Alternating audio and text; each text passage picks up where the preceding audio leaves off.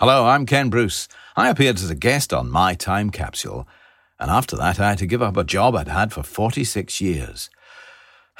Anyway, they want me to tell you that they've started a thing called Acast Plus, where for a small monthly fee you can get the podcast ad-free. For me, I think the ads are the best thing in it. That Fenton Stevens, he does drone on a bit. Anyway, whatever you like, do something and have a go at it. Acast Plus, My Time Capsule. Thanks, Ken. Charming. Anyway, to get My Time Capsule ad-free and for a bonus My Time Capsule The Debrief episode every week, subscribe to Acast Plus. Details in the description of this episode. Thanks. Bloody Ken Bruce, what a cheek. Normally, being a little extra can be a bit much. But when it comes to healthcare, it pays to be extra. And United Healthcare makes it easy with Health Protector Guard fixed indemnity insurance plans. Underwritten by Golden Rule Insurance Company, they supplement your primary plan, helping you manage out-of-pocket costs without the usual requirements and restrictions like deductibles and enrollment periods. So when it comes to covering your medical bills, you can feel good about being a little extra. Visit uh1.com to find the Health Protector Guard plan for you. Quality sleep is essential for boosting energy, recovery, and well-being. So, take your sleep to the next level with Sleep Number. With a Sleep Number smart bed, you can individualize your comfort level and enjoy a better sleep night after night. J.D. Power ranks Sleep Number number 1 in customer satisfaction with mattresses purchased in-store. And now the Queen Sleep Number C4 smart bed is only $1,599, a saving of $300, only for a limited time. For J.D. Power 2023 award information, visit jdpower.com/awards. Only at Sleep Number stores or sleepnumber.com.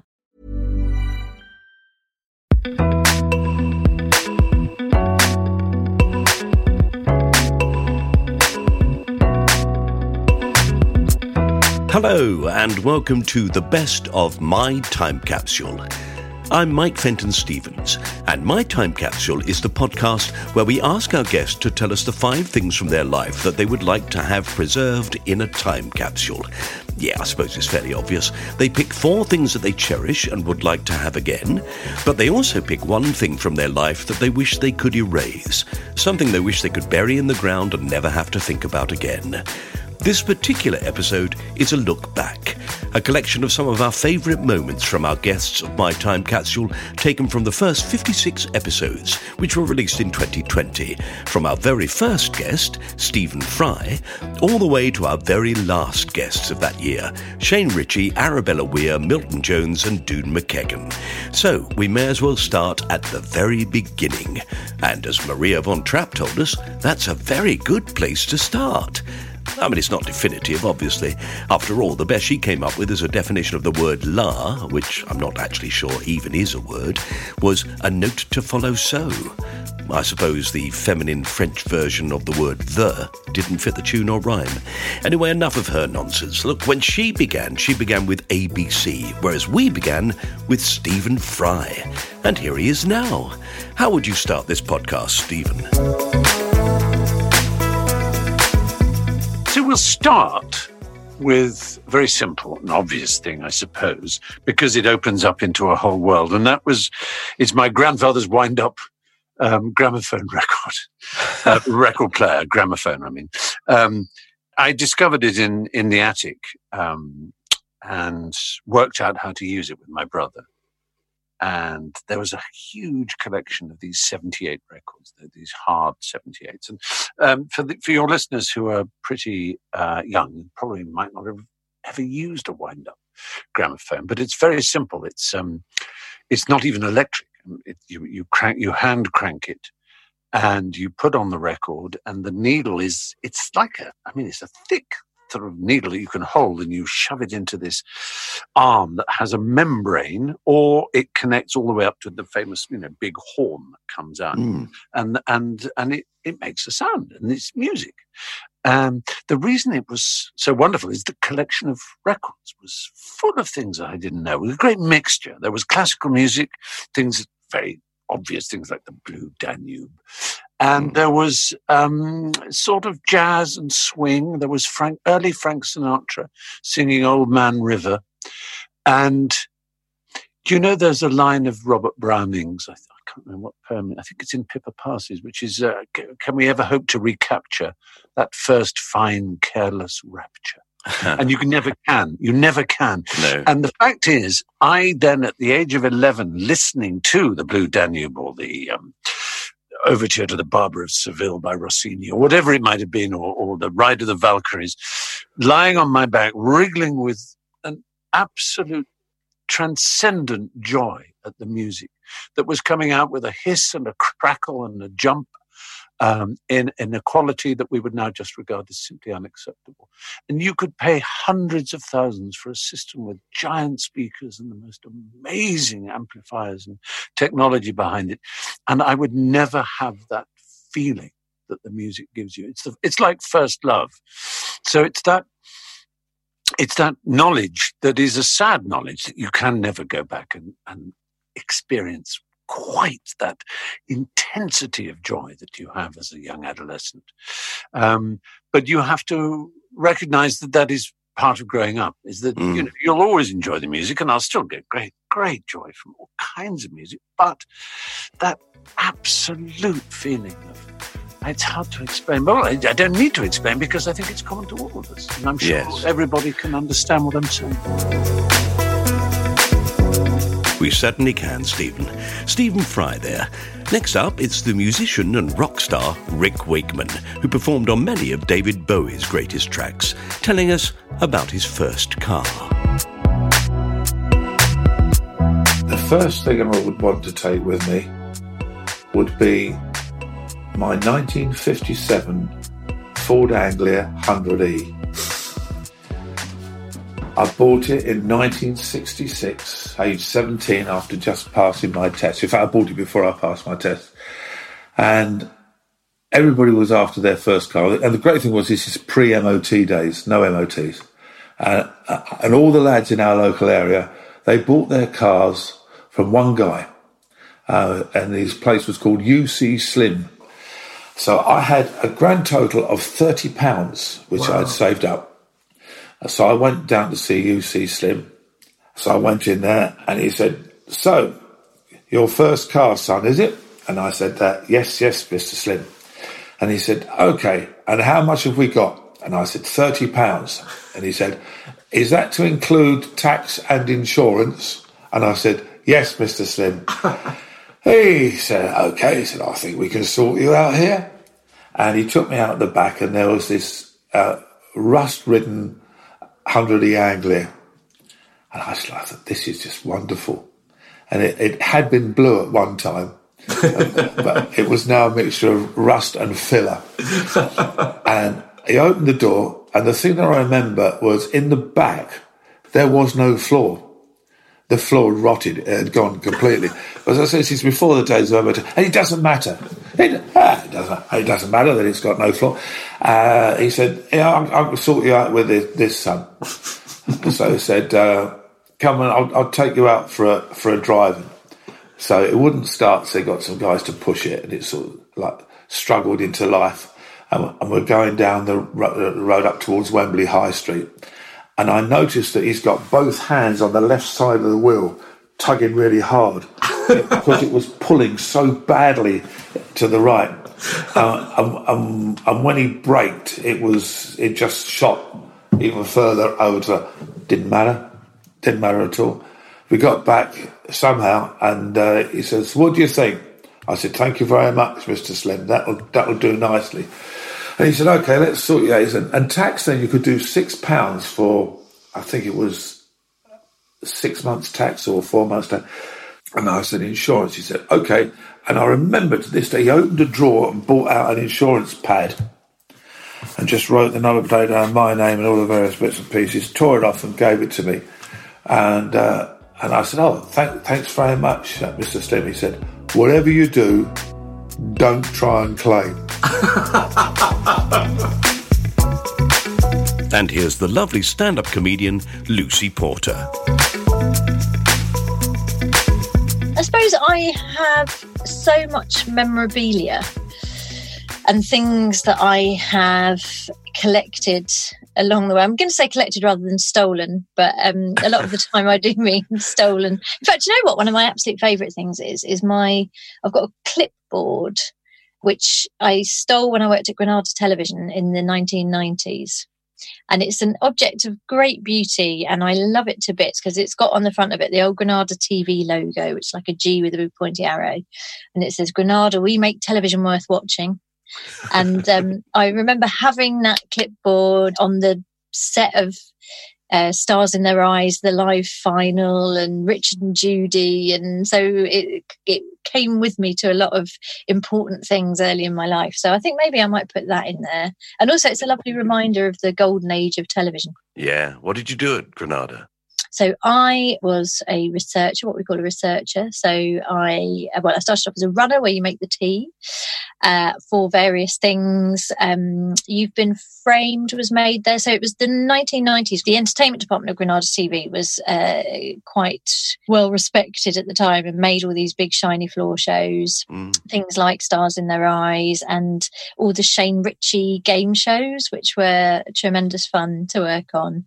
And so I used to do every kind of thing from getting contestants. So I used to have to phone round and find people to come on the shows. And then I used to do those awful interviews that the host has to do at the beginning where they say, "So Michelle, you're from Horwich and I believe you've got a funny story about the time you once met Bobby Davro." And then Michelle goes, "Yes, I met Bobby Davro." And she's the only one who's got a funny story about meeting Bobby Davro. Even Bobby Davro hasn't got a funny story about meeting Bobby Davro. No. I love Bobby Davro. I know the old Granada building very well. Or I did know it very well. I spent a lot of time there. It was a fantastic place, wasn't it? Oh, amazing! Along those corridors where with all the studios off to the side and Coronation Street out the back. I know the real original Coronation. Well, not the original, but the real Coronation Street. And then while I was there, they constructed Granada Studio Tours, which was like a theme park. So you could go they built another replica Coronation Street, and then there were rides. And it was so weird because you'd be working in the offices and there were roller coasters going past. And one day they got stuck. Some people got stuck on the roller coaster just outside our window. And we're sitting there trying to type up scripts and things.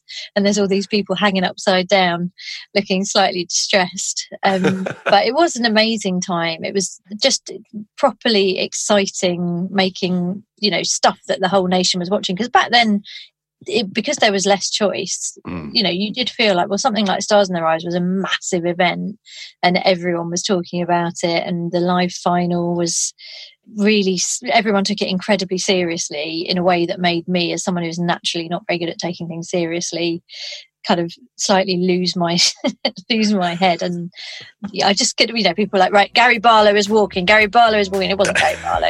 It was some bloke. It was a tyre fitter from Wigan. But it was, it was really exciting times. And speaking of Shane Ritchie. Yeah, I've always said, I'm constantly being asked, when I have my picture taken, someone will always say to me, "Oh, you must get fed up of this."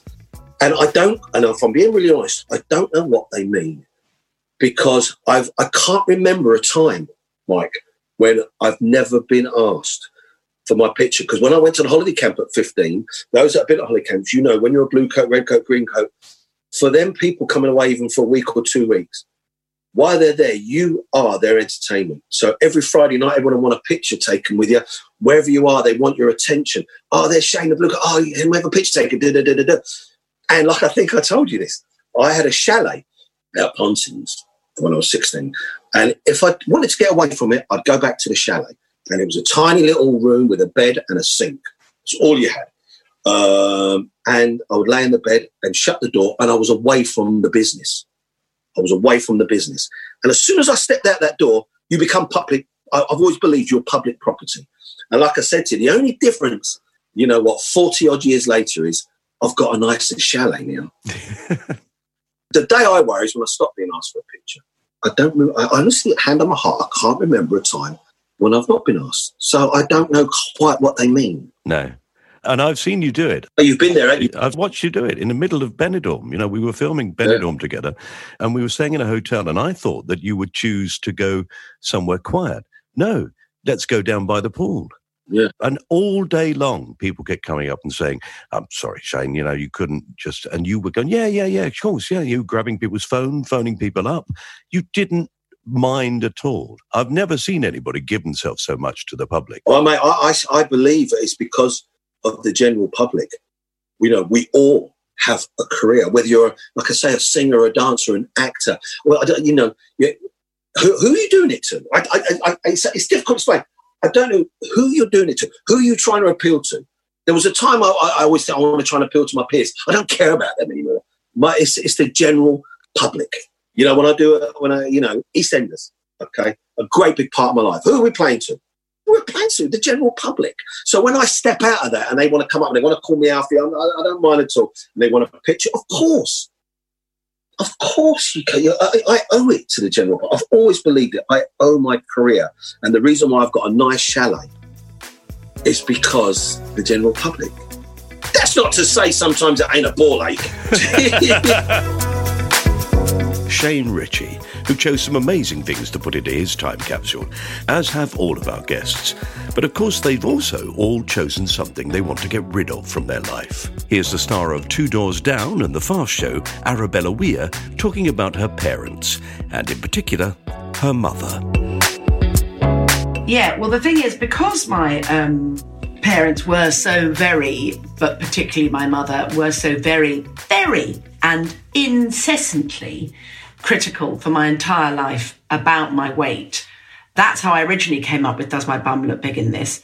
And then when I decided to write a show uniquely about my relationship with my mother, but also about mothering in general, now that my children are grown up, it seemed to make sense to call the show Does My Mum Loom Big in This? Mm-hmm. Because I think the relationship one has with one's mother is probably... Well, I mean, all the books say it is the most important and hello, I can speak. I'll put my teeth back in. The most influential relationship of your life, and it will inform so much about how you go about the world. And my mother was looking back, I think my mother probably was mentally ill, but because she was privileged and educated and posh, frankly, and had money, it didn't come to light in the way that it would have done. She'd have probably come to the attention of social services if things had been more reduced for us in other ways. But she was very, very aggressive, very critical, very funny, but incredibly mean to me. And yes, I mean, one of my favourite stories, she said I was about 8 when I began to get plump. And the weird thing is, if you look at the photographs, I'm not even that fat. I'm not one of those kids where you're going, bloody hell. And she says, right, Arabella won't be having supper tonight because she's fat. Oh, Lord. And I was like, but Mum, I'm hungry. And she said, good, that's good for you.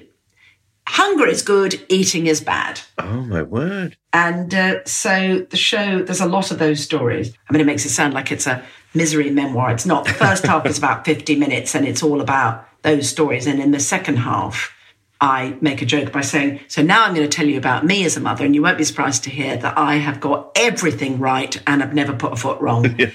And so the arc I do is I put everything into context. My mother was a mother in the 1960s with absolutely no help, no guidance. And the idea, whatever class you were, that you'd have said, I am struggling, I don't know what I'm doing, I feel totally at sea here, would have been out of the question. Yes. And, you know, my mother had been crazily overeducated to be then expected to be a diplomat's wife and do no more than look nice in a cocktail dress and not make a fuss. My mother was uniquely cut out not to be a mother.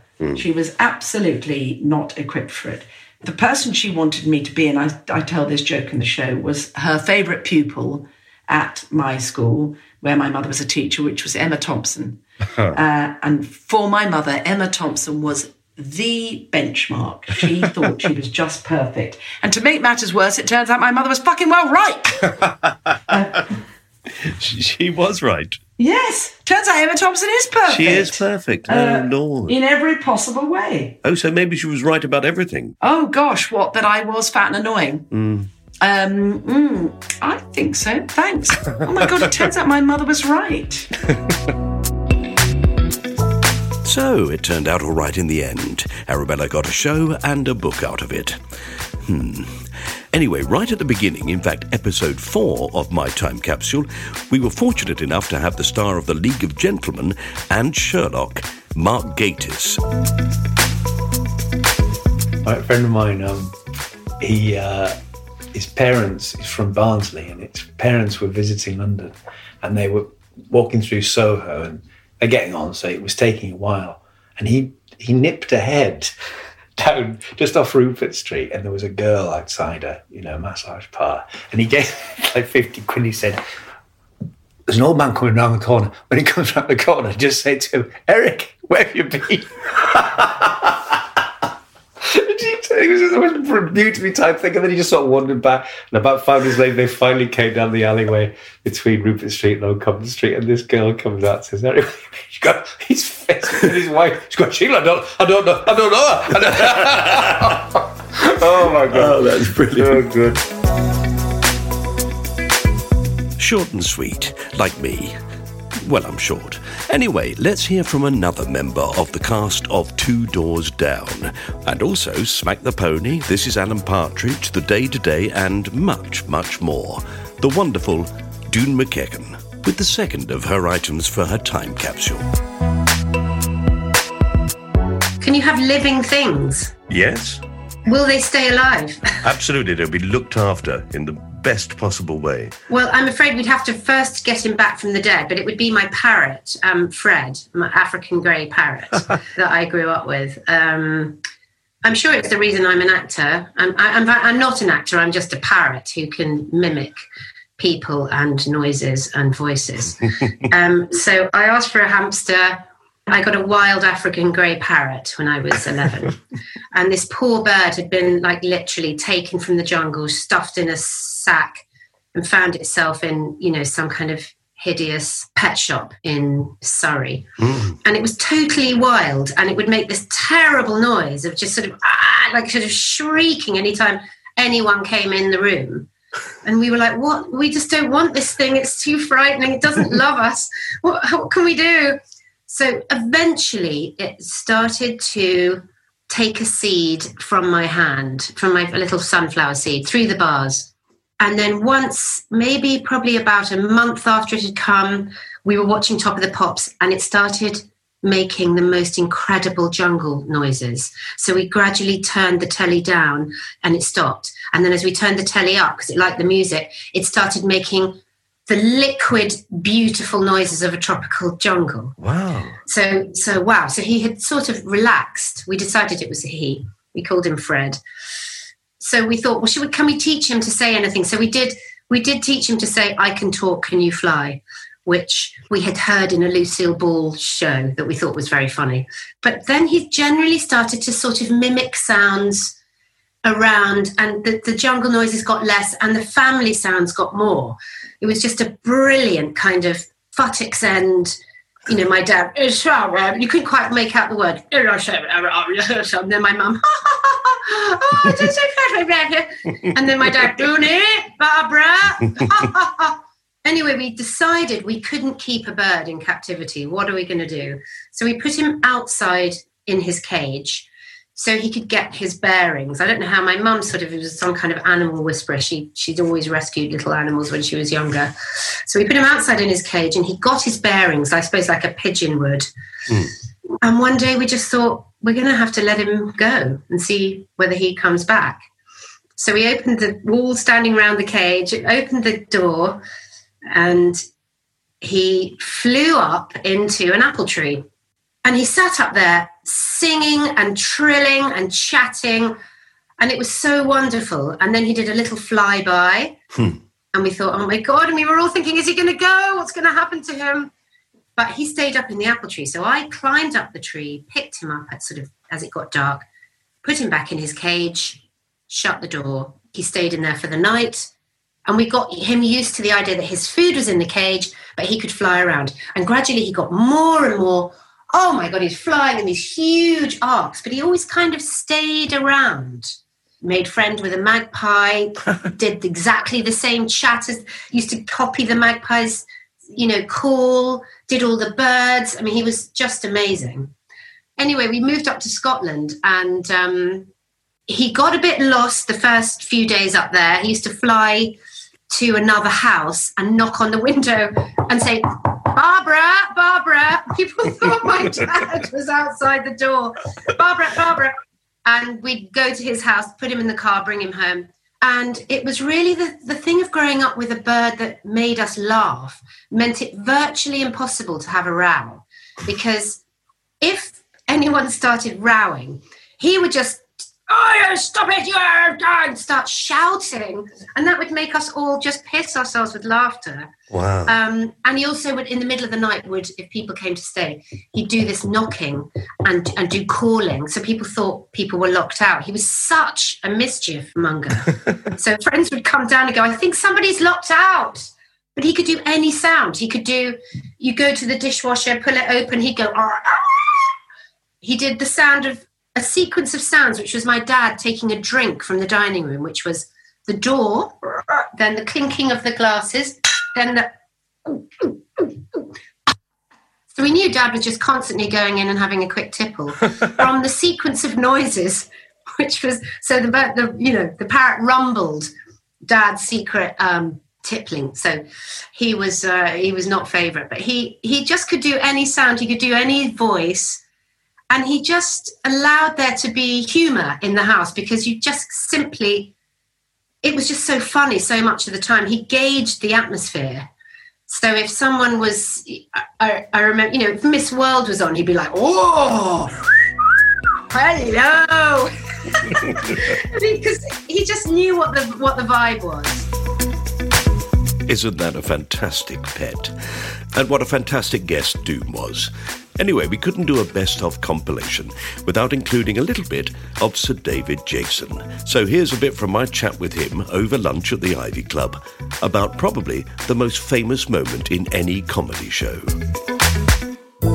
For example, that falling through the hatch, which everybody thinks was, a great sort of coup. And where that came from was John Sullivan, the writer, who said to me one day, we were in the bar having a drink, and he said to me, I was in the bar the other night, the wine bar. So I said, oh yeah. He said, yeah, I saw this piece of business you might like to do. So I said, what's that? And he said, I saw this bloke, I'm just standing there, sitting there, and there's a bloke at the bar, and he was leaning on the counter and he told me this. Yeah. He said, and what happened was the barmaid went through the thing, left the counter up, the thing up, and he went to lean, and he missed it and went up. And then he looked around to see if anyone had seen it, because he was sort of embarrassed. And he sort of going, I meant to do that, sort of thing. And so John said, shall we do it? And I said, yes, yeah. I said, but I'll fall through the hatch. Yeah. And he said, yeah, but this bloke didn't. He just did. He said, I know, but I will fall through the hatch. So he said, well, why? What's that? I said, because that's really funny, and I know it works. He said, how do you know? I said, because in farces, every farce I've been in, there is a settee in the middle of the stage, 9 times out of 10. And what I used to do was to lean on the edge of the settee, right, and say, and the thing I said to the vicar about was that, well, it wasn't really me, but what it was get and miss the back of the settee. John, yeah. Big laugh. Sometimes round of applause and all that. And especially that thing, and I bet you always did the thing that you did in the Only Fools episode, which is you'd come back up and pretend it hadn't happened. That's right. Yes. What? Yeah. Where'd you go? What? It was meant to do that. Yeah. Oh, anyway, so you're quite right. But that's daring to do it as Absolutely. well. I'm gonna have a go at this. You do something like that and it doesn't get a laugh. Sure. You've taken a big risk and you look like a real fool. Yes, exactly. Yeah. And the audience sort of go, which on occasions they have gone, ooh. But what I learnt about that is a learning curve as well, because over the years that I'd done this in all the different farces I'd been in, I'd worked out, I'd learned how to work it. And one of the little tricks of it is this. If you go to lean on it, and then as you lean, you look where you're going, and what happens is the audience go, oh Christ, he didn't mean to do that. Yeah. Right? because that's a natural reaction. That if you did miss that, your instinct to save your head is to, as your eyes tells your brain very quickly to put your hand out to save yourself, but your knee goes as well. That's the natural way to do it. Yeah. So when you first start to do something like that, and you go, what? That didn't work by itself. But if you do this, you looking at you, the audience, and I lean with this, and I'm still looking at you as I fall right the way through. And you never take your eyes off me. Yes, that is funny.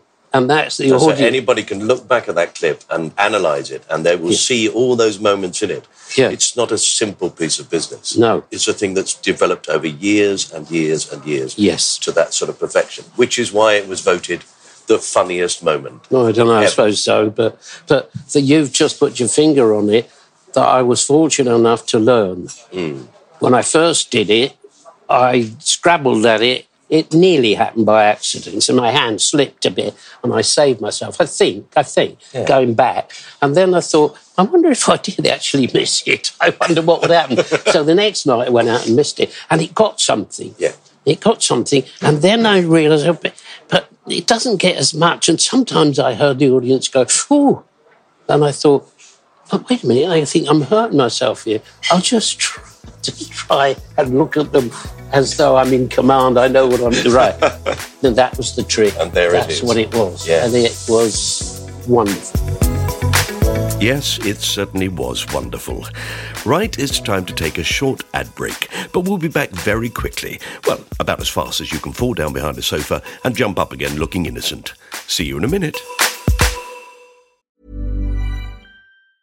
Life is made up of many gorgeous moments. Cherish them all, big and small, with Blue Nile. Whether it's for yourself or a loved one, Blue Nile's unrivaled selection of expertly crafted fine jewelry and statement pieces help make all your moments sparkle. Blue Nile's experts are on hand to guide you, and their diamond guarantee ensures you get the highest quality at the best price. Celebrate a life well lived in the most radiant way and save up to 30% at BlueNile.com. That's BlueNile.com.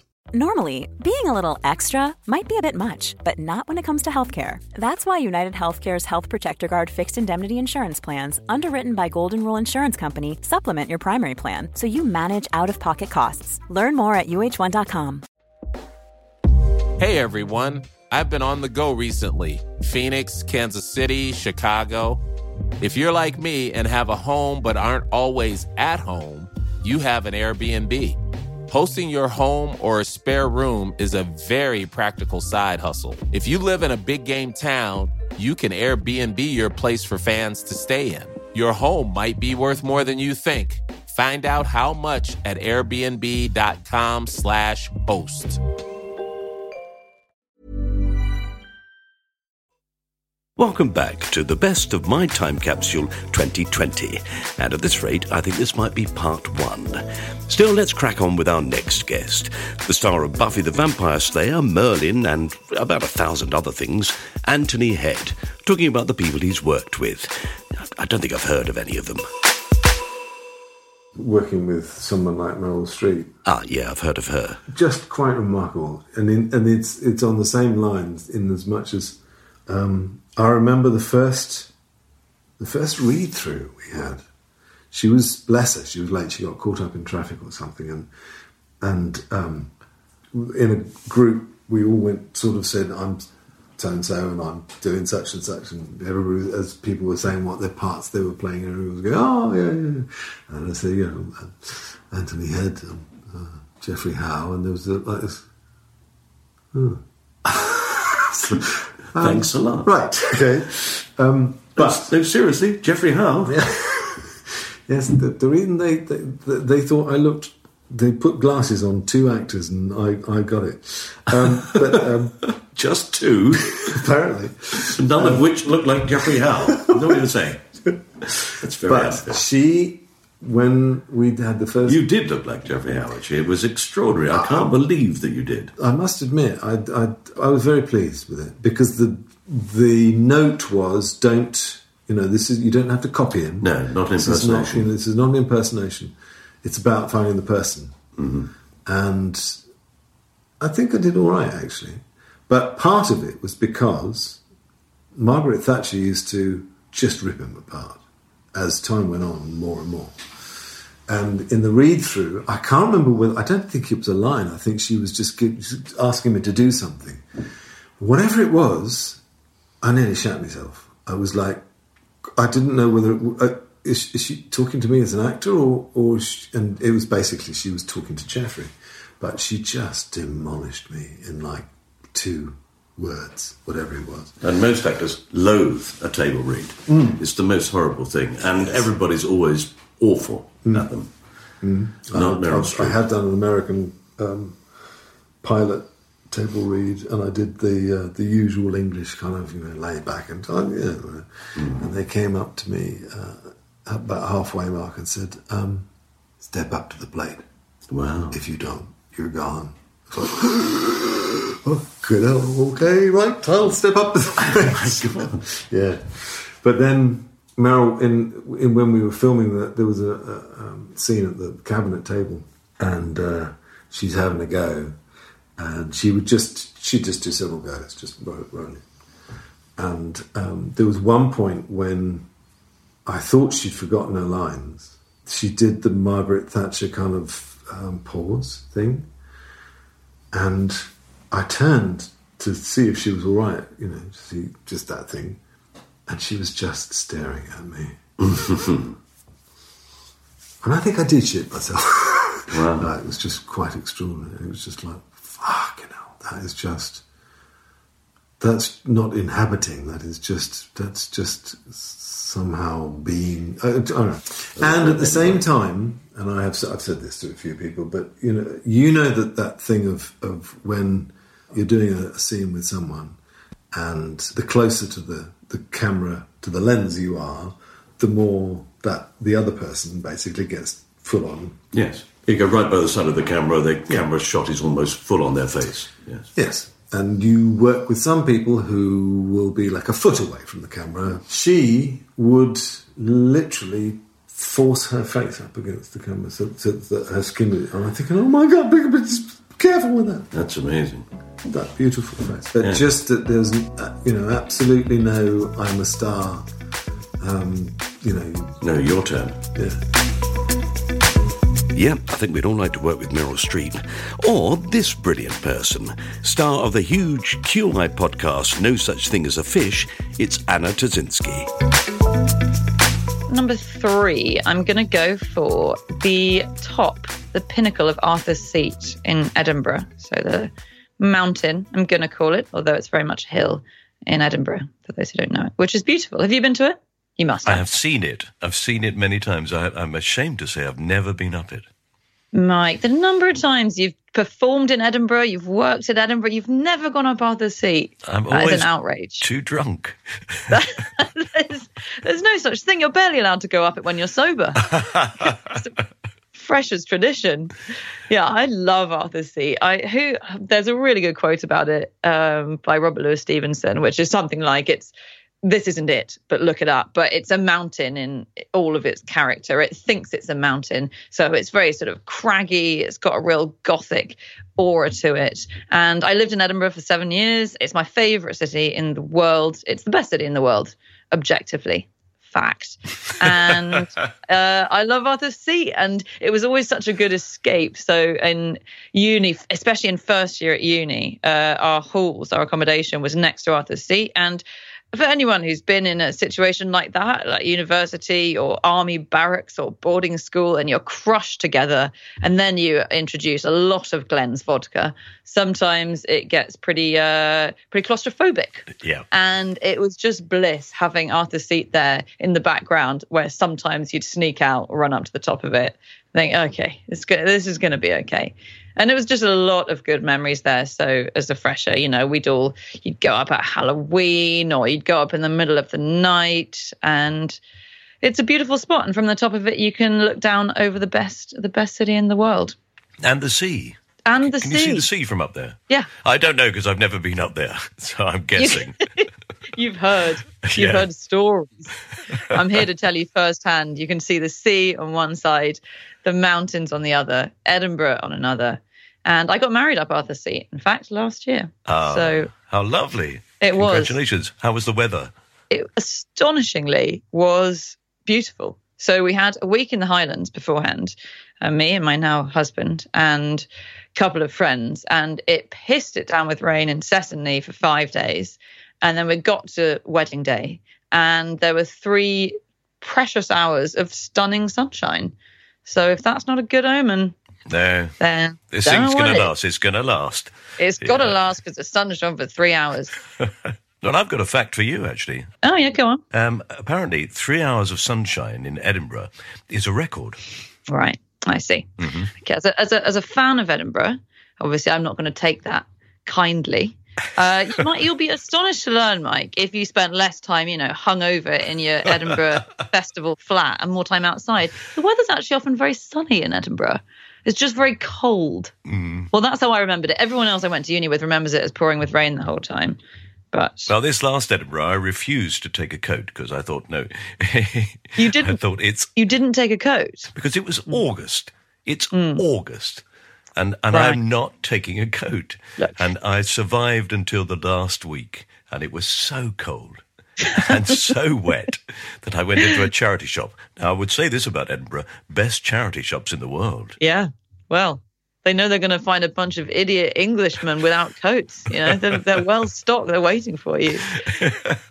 It does have an excellent charity shop scene. You didn't bring a coat to Edinburgh. Come on. I know it's summer, but you still need at least 5 layers if you're going to go outside there. Yep. Yeah, that's slightly what I object to, but there we are. Okay, right, I'm going to top of Arthur's Seat. And now I can imagine what it's like, and I'll have to. You will.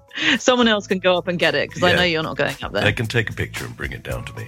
Yeah. That'll be nice. But you will have that lovely view. Take a coat. That's all I'm saying. Take 2. Anna Ptaszynski, a naturally funny and fascinating person. I loved interviewing her, but then occasionally there are people that I have to interview that I get slightly nervous about. For example, Craig Ferguson. Yeah, Craig Ferguson was the host of The Late Late Show in the United States of America for over 10 years. He's interviewed just about every celebrity in the world. And then I decided to talk to him. But I think it turned out all right. After all, we go way back.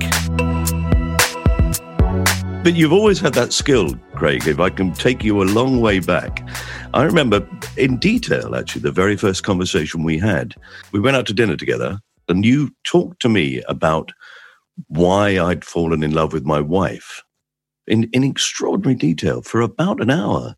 Well, I have always been fascinated with you and Mandy because you found each other so early and so decisively, which I think I was very envious of it then. I'm not so bad about it now. I mean, I've been with Megan for 15 years now, and that's kind of like, it's all kind of settled in, but I was jealous of it then because I didn't have that. I didn't find that for a long time. Mm. It wasn't in any way manufactured, the interest of the... That was very clear at the time. Otherwise, I wouldn't have gone into such detail, I think. Well, I think most people are interesting. And I hesitate to say this to an actor of such long-standing as yourself, but even actors are interesting. Are you sure about that? Yes, I am, actually. What's interesting about the actors is that once you get them off talking about acting, when they talk about acting, it's like musicians talking about music. Like, just do the music, don't talk about it. Yeah. For me, anyway. I mean, a lot of people are fascinated by why did you choose an F7 there? That's such an odd choice of chord. Like, I wouldn't know what I was talking about.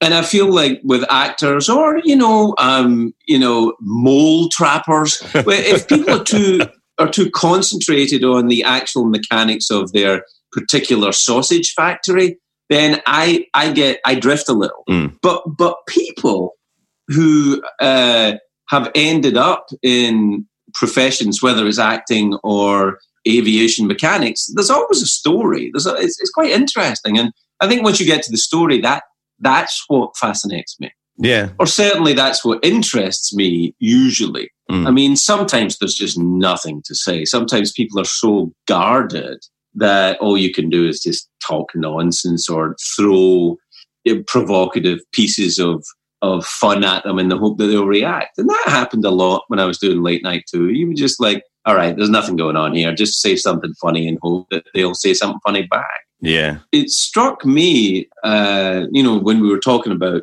a long time ago when you and I had a conversation, I remember I very much as a young man wanted to project the idea of how great everything was, like how well I was doing, how, I was doing this and I was playing here and I made this much money and I'm going to be doing this television show or this movie or something. And I was like a walking promotional machine. And I'm rather embarrassed by that now. I think, but I see it as the product of being young and insecure. But I think that probably puts people off. It puts me off.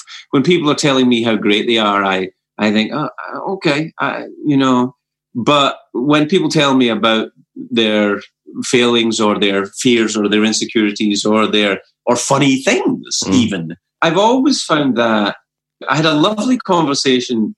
Maybe I was about 2 years into doing late night with Stephen Fry, who I know you know Stephen very well. And we were talking about the old days when we all knew each other. And I said, I was always very jealous of you, Stephen. You always, you seemed you had everything. You were, Oxford and Cambridge for some reason. He had an old-fashioned, he had an old noble name, and also it was a bit like chocolate. He was tall, he was very clever, and he was clearly, coming to terms with, well, at the time, I don't know if you remember, Stephen was celibate. Remember, he was celibate? That was his kind of trademark, if you like.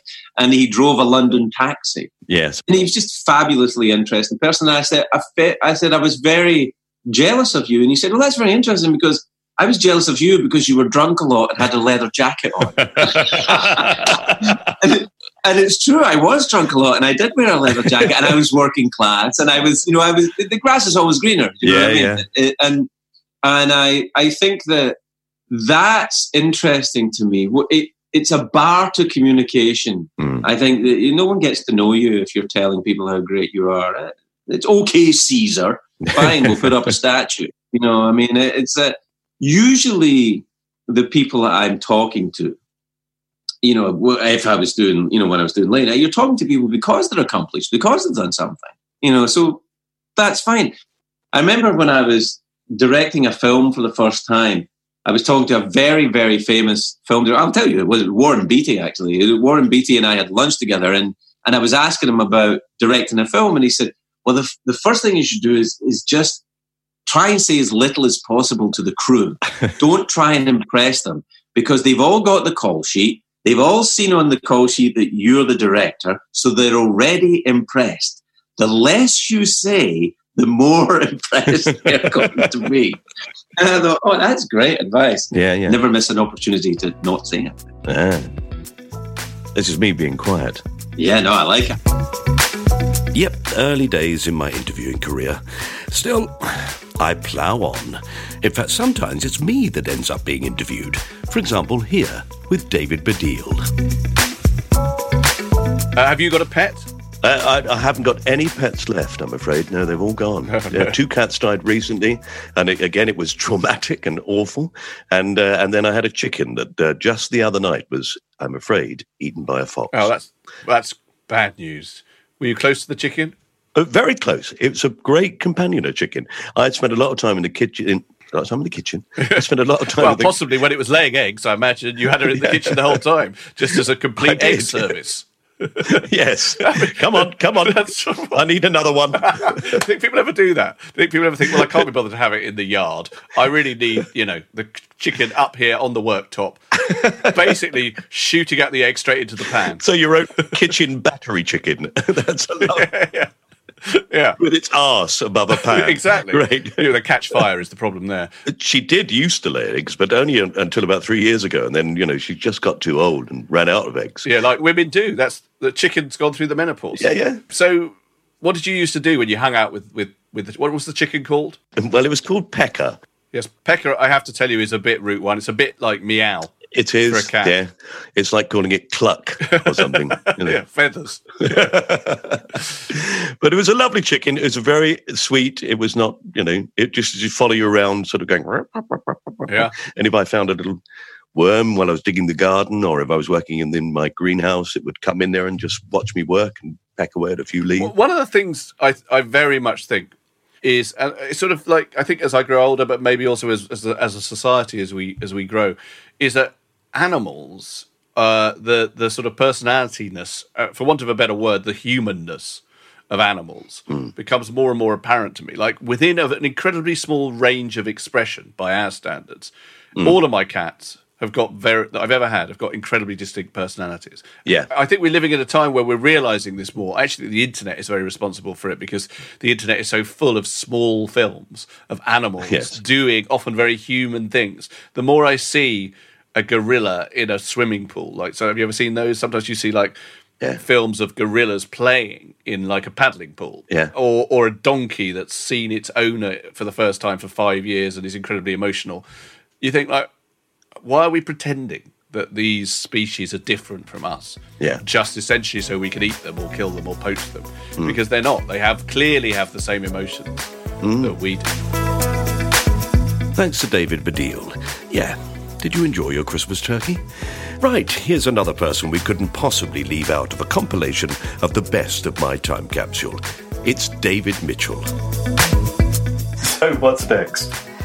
Next, I'd like to put, and this, I don't know, I thought of these the other day, and now I'm looking at where I'm going to seem awful. Yes, a Nazi flag. No. It's no. Let me explain no. I'd like to put in a footlights tie, and that's because when I was at university, I was in the Footlights Club, of which you obviously are aware of, and it's a comedy club at Cambridge University, and it has a tie. There are basically no occasions on which the tie is worn now, but the tie is sort of a hangover from when it was a more old-fashioned sort of club in the, I don't know, any time from the late 19th century onwards, and when people sort of wore ties all the time. But I'm very proud to have a tie of this club that I was very proud to be part of. So I'm putting that in as a sort of the symbolic object of going to Cambridge, meeting Robert Webb, doing comedy in a sort of serious but fun way, and that becoming a plausible job path. So it symbolises that to me, even though it's sort of obviously slightly. Yeah. So what did you study at Cambridge? History. History. So not really the great, well, I don't know, history, great source of comedy. Now I think there's humour in it, but I did basically very, very little work, the minimum to get through, because there was so much theatre and comedy that you could just get involved in, and it was brilliant. And it's sort of, I have to, when you start, because I've been doing this job for a long time now, and you can take it for granted that, you've got this job and there it is. Yeah. You can sort of lose, what's that thing? Imposter syndrome, when people feel that they shouldn't be there, and they're sometimes wrong about that kind of thing. Well, I think imposter syndrome, when you've got a job as nice as being a comedian, is a sort of important act of gratitude and duty. If you lose the imposter syndrome, then you start shouting at runners, So I try and make myself remember how amazing and lucky that experience was. I'd heard that people at Cambridge had this club to do comedy, and people like Stephen Fry and Hugh Laurie, and before that, John Cleese and Graham Garden had been in that club. And I heard that it was still going, and I thought, wouldn't it be amazing if you could go there and practice doing sketches, and then that might be your job.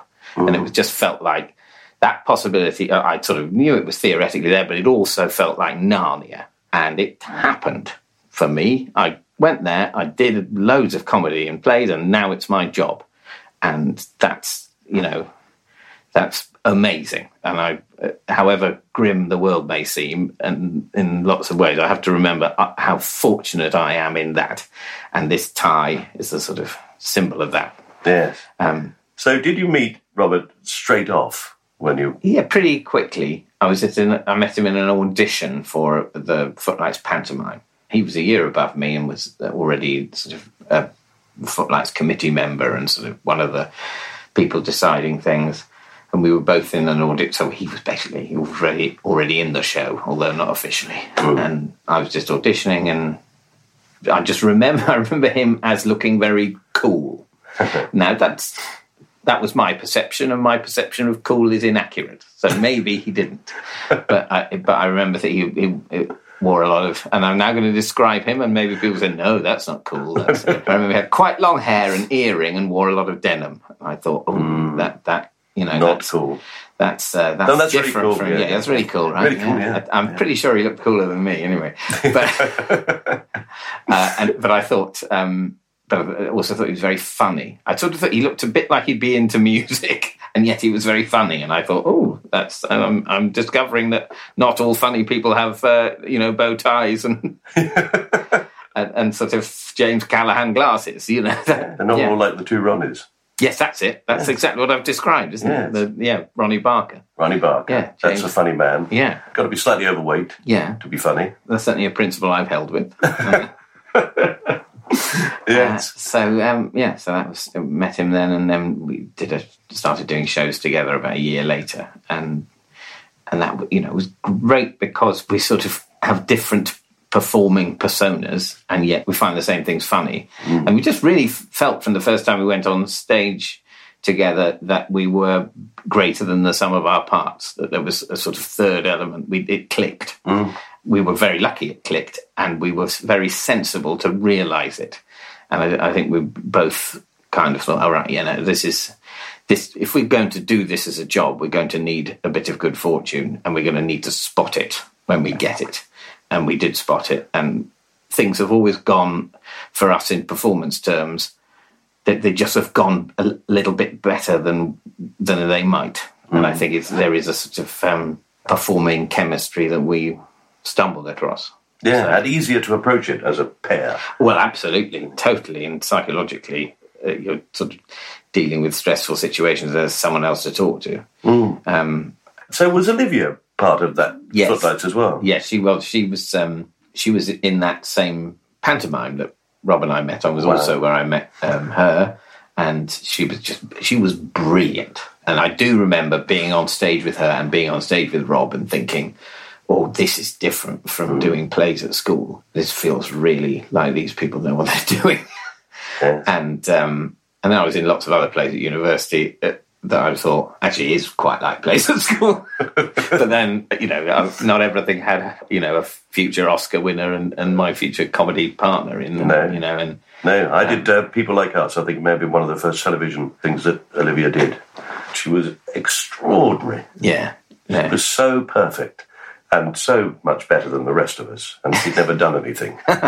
So yeah. No, there we are. Yeah. She's really brilliant. You hear a lot of people talk about meeting that sometimes people's success is surprising, and you go, "Oh no, I met them," and they, with her, I absolutely. If you had asked me in the January of 1994, who that you've met will win an Oscar, I swear I would have said her. Yeah, because she's brilliant. Yeah. Now I feel I should say something negative about her. Yeah, brilliant, but selfish. No, all so nice. I mean, really nice, really nice and kind and fun and funny, and has an impish sense of humour despite being nice. Not one of those impish sense of humours like mine that reveal actual inner hate that I'm only allowing out to an impish extent in order to remain part of society. No, just a nice little dig, but really she's, heart of gold. Sickening, yes. Well, she's not going in then. Yeah.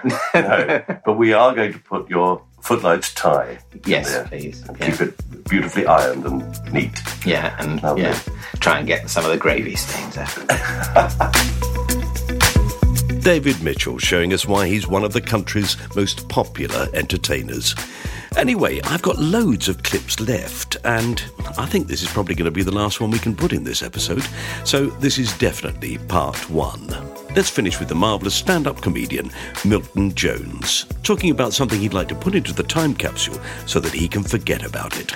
Something he can bury in the ground and never have to suffer again. Well, actually, I was pleasantly surprised going through in my head how few things there were. I mean, a few things occurred, like the song Let Me Entertain You by Robbie Williams. In that... Oh, please pick it. Please pick it. Yeah. Well, I mean, I'm not sure I like the song anyway, but when I used to work a lot for some clubs called Jongleurs, they played that every single show before the show. And this was the last track before the show began. And I must have done hundreds of shows for them, for which I was very grateful, and they paid the mortgage. However, you know when you do a show and there's a song in it, and forever after, when you hear that song, yes, it brings you out in goosebumps or hives. Whatever it was. Yes, the emotion just before. That's what it does to me. Whether it comes on in the car or something, I just shiver, because I've done so many Christmas shows where you look out and there's a table of men dressed like Elvis Presley, and there's another stag night over there who are dressed as Vikings. Oh, and no. Hen night over here, none of whom are facing the stage, all of whom have jugs of beer, and you know this is going to be carnage. The best thing you can say is they won't remember it. But you will. Yes. I mean, I remember once doing a show in Portsmouth, and it was wall-to-wall navy. They'd all come off boats, no women, and before we went on, people had been thrown out for spitting. And it's not about art at that point, it's about crowd control. Yes, survival. Yeah, survival. And probably the person organising it would say, do as long as you like. No, I'm doing 2 seconds longer than I need to. Yeah, so that is, I mean, that is something that it's not Robbie Williams' fault, really, but it just brings me out in a very bad reaction. Can't be doing with that.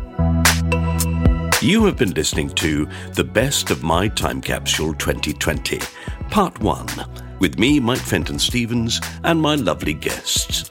Don't forget, if you subscribe to this podcast on Acast or the podcast provider of your choice, you can hear all our guests in the full My Time Capsule episode, plus loads more. You can follow us on Facebook, Twitter, or Instagram to find out what we're up to. You can listen to the theme tune written by Pastor P's Music anytime you like on Spotify. You can learn how to make a wicker basket by watching... No, you can't do that, actually. Never mind, I'm sure you can find it on YouTube. This was a cast-off production, and the producer was John Fenton Stevens. Right, thanks for listening, and we'll see you all again soon, I hope. Bye.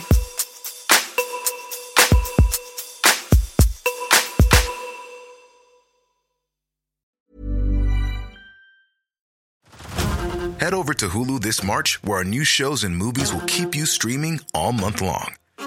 Catch the award-winning movie Poor Things, starring Emma Stone, Mark Ruffalo, and Willem Dafoe. Check out the new documentary, Freaknik, The Wildest Party Never Told, about the iconic Atlanta Street Party. And don't miss FX's Shogun, a reimagining of the epic tale, starring Anna Sawai. So, what are you waiting for? Go stream something new on Hulu. Shopify helps you sell at every stage of your business. Like that, let's put it online and see what happens stage. And the site is live. That we opened a store and need a fast checkout stage. Thanks. You're all set. That count it up and ship it around the globe stage. This one's going to Thailand. And that, wait, did we just hit 1 million orders stage?